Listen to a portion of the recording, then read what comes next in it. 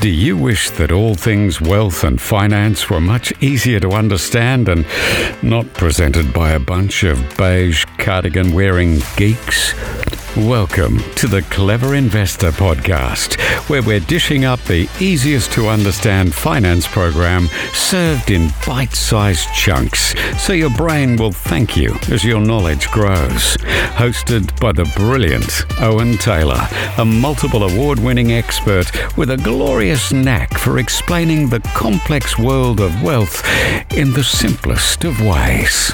Hello, Clever Investors, and welcome back to another show. We have a very special guest in the studio today. It's Dr. Tony Nguyen, who is an absolutely fantastic mortgage broker. I've known him for many, many years. He's very passionate about what he does, which is a term that's often bandied around quite loosely, but this guy really is. He's got an amazing social media presence, so I'll put links to that. And what's this doctor thing at the beginning? Yes, Owen. So thanks for having me here, and hello, listeners. The doctor thing came from my PhD. I graduated with a PhD in medical sciences back in 2013. So in the past, I used to be a HIV and hepatitis researcher. And so how does that then link into helping people with their finances? Long story short, I went into medical sciences with this idea of wanting to help the community. Yeah. I didn't know how, so I figured, all right, let's do science, because I was more inclined to biology back in high school. Mm-hmm. But as soon as I started my PhD, I knew that I didn't want to do research. But I had this pride in myself where I felt like I started something, I wanted to complete it. But as soon as I finished my PhD, I knew I needed to do something else, because research wasn't really for me, or I wasn't for research. I suppose the ironic thing about that is you had to put a lot of research in to actually get the PhD. Yeah, absolutely. So absolutely. You know how to not just study, but you know how to then go and source and analyse things. I'm actually very grateful for my PhD. A lot of people used to say, oh, that's a waste of time. You spent 10 years in science and then you fobbed it off and now you're in finance. But the reality is, I think the reason why I love mortgage broking now is it's to do with the original purpose of why I did my PhD and became a scientist. I had this, fantasy of wanting to win Nobel Prizes and discover something amazing, right, and help, the world. But now I've gone into a sector where I can help individual families one at a time, and that's just as rewarding, if not more rewarding, to be honest, because that feeling is tangible, that you did something for the client that benefited them. So we got to talking the other day about the fundamentals that we all learn about when we start into the finance world, and it's the 3 C's of finance. So the 3 C's of lending is not a concept I came up with. It's actually, gospel in the industry. When a lender looks at you for approval, they look at these 3 components, not in isolation, but together, okay? So the first C is capacity, then it's collateral, and there's character. When we lodge a deal as an application to the bank, we make sure that we have the information there to satisfy those 3 criteria. Would you lodge a deal if it was missing any of those 3? No. Okay. It has to all work in tandem. So, for example, one common scenario or question that I'll get is, hey, Tony, I've got $1 million savings. You reckon I can borrow another $1 million to buy a $2 million home? I'll go, okay, yeah, well, so what do you do for work? And they said, oh, nothing. I don't have a job, but I could service the debt. Okay, how? I think, I've got cash coming here or whatever. And I said, look, if you don't have any legible income that will satisfy the lender, it doesn't matter whether you have $1 million deposit or not. They won't lend it to you. Okay.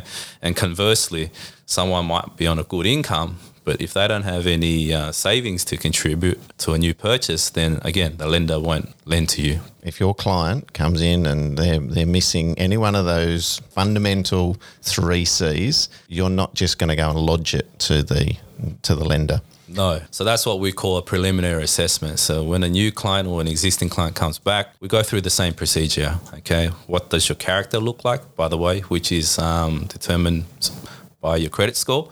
So we'll do free credit checks for you just to see, what your credit score looks like or what your character looks like. And before going, character refers to, if I'm going to lend you $1 million, I need to know that I can trust you to pay me back. Okay. So when we look at someone's credit score, we're looking at, how many loans have they applied in the past, whatever loans that they do have, are they paying it on time, and whether there's any history of misdemeanors such as defaults or, bankruptcies or anything like that. But presumably, if your credit score is relatively good, assess your income and your ability to service a new debt, and then we'll look at, what's the collateral piece, how much savings do you have, or how much equity do you have in your property. If you've been doing the rounds straight to the banks and just sort of throwing your applications in to see if it would stick, that's actually going to bring down your character. Yeah, look, it won't positively impact your character. It's not the end of the world if you lodge, 1 or 2 mortgage applications, because the type of credit application actually is important too.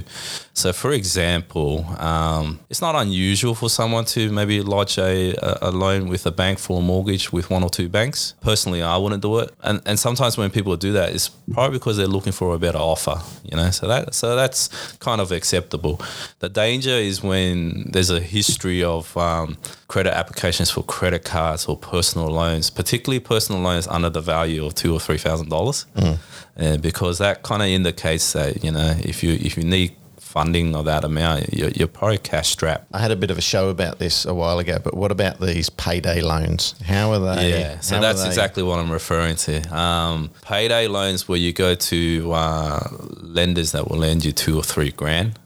That's not really good. That if that comes up on your credit score, then that's a red flag for me. It's not a dead end, but it does warrant more questions and a deeper conversation. Part of what you're doing before you're putting it together to the lender is you're vetting this out. Absolutely. And you're then going to decide and tell the client as well whether you think it's a good time to put the application in now or later. Yeah, or it dictates which lender we're going to go to. Yep. Yeah, so multiple lenders on each mortgage broker's panel.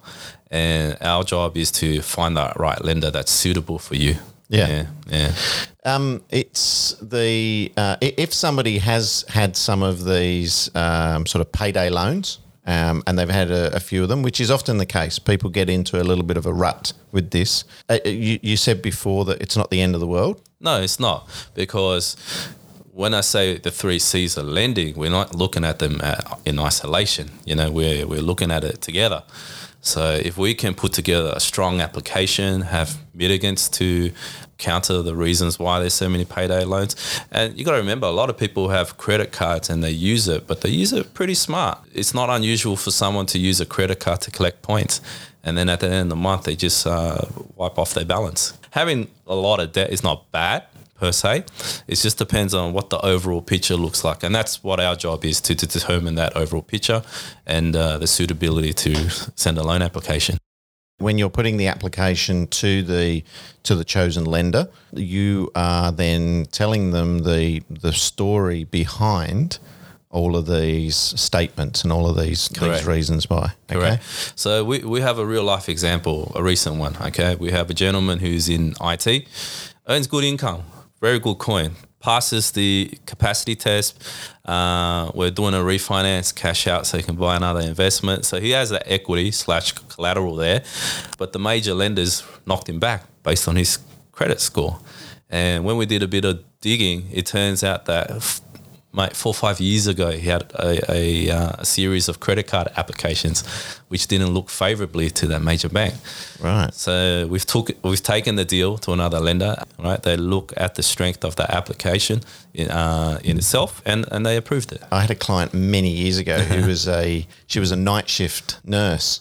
She had 60 inquiries. Oof. Actually never gone ahead with any of the finance with any of them. Okay. So I just had to printed it out and just went through and just went, did not proceed, a little bit of a story against each one. And she got good capacity, she got good character and all of that. She just didn't know what she was actually doing and how it was affecting her credit file. See, a lot of people, a lot of these websites for banks with credit card applications or personal loans, they always have this link that says, apply here or see what your borrowing capacity is. And what many people don't know is when they put the information there, there's a soft credit check happening in the background, and it registers as an inquiry. The T's and C's are so small that you don't know about it. So someone like your past client wouldn't have known that, it would have affected her credit score as such.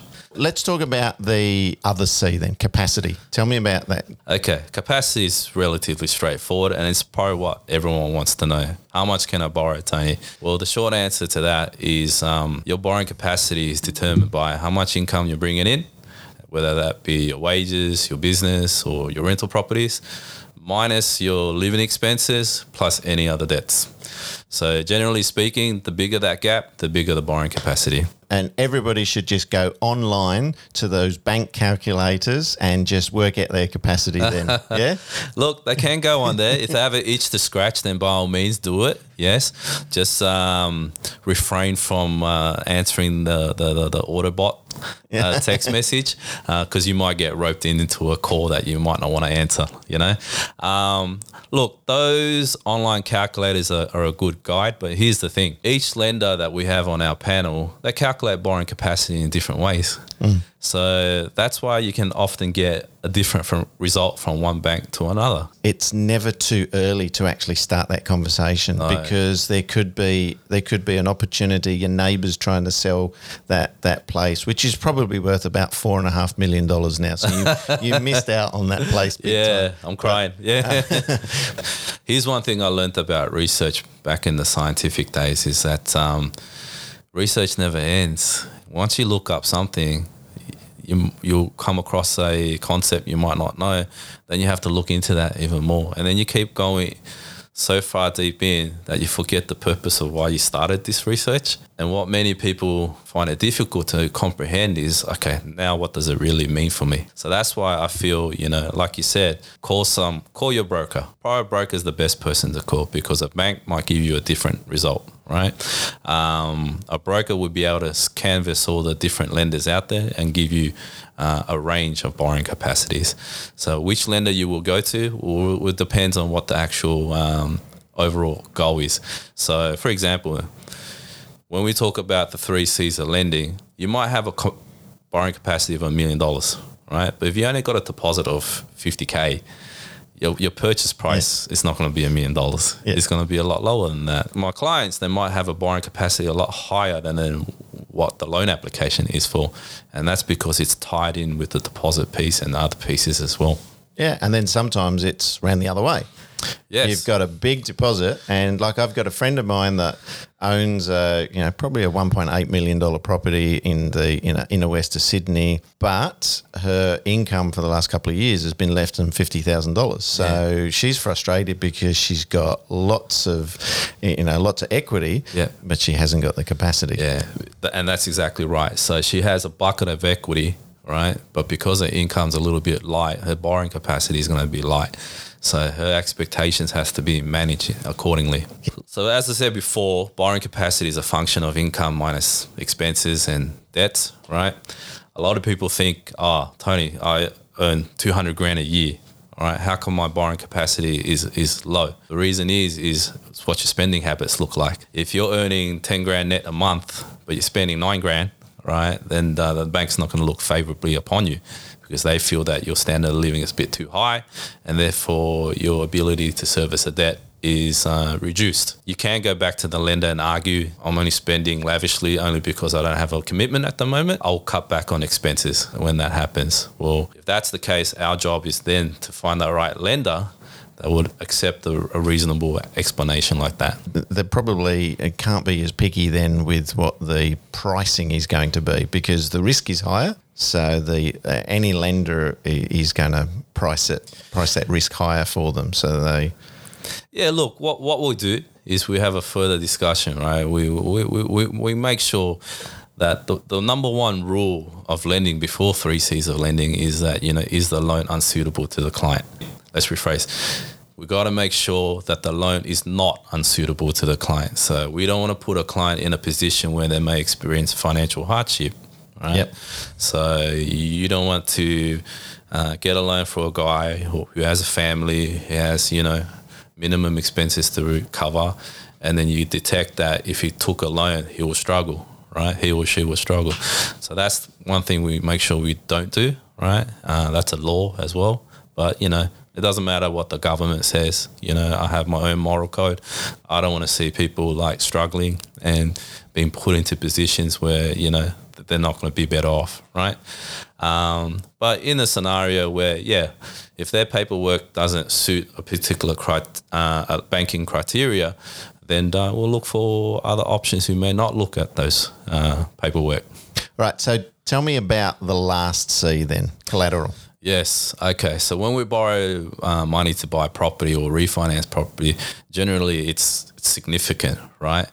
If the median house price in Sydney is 1.3 now these days? We're getting closer to 1.4. Yeah. Okay. All right. So 1.4.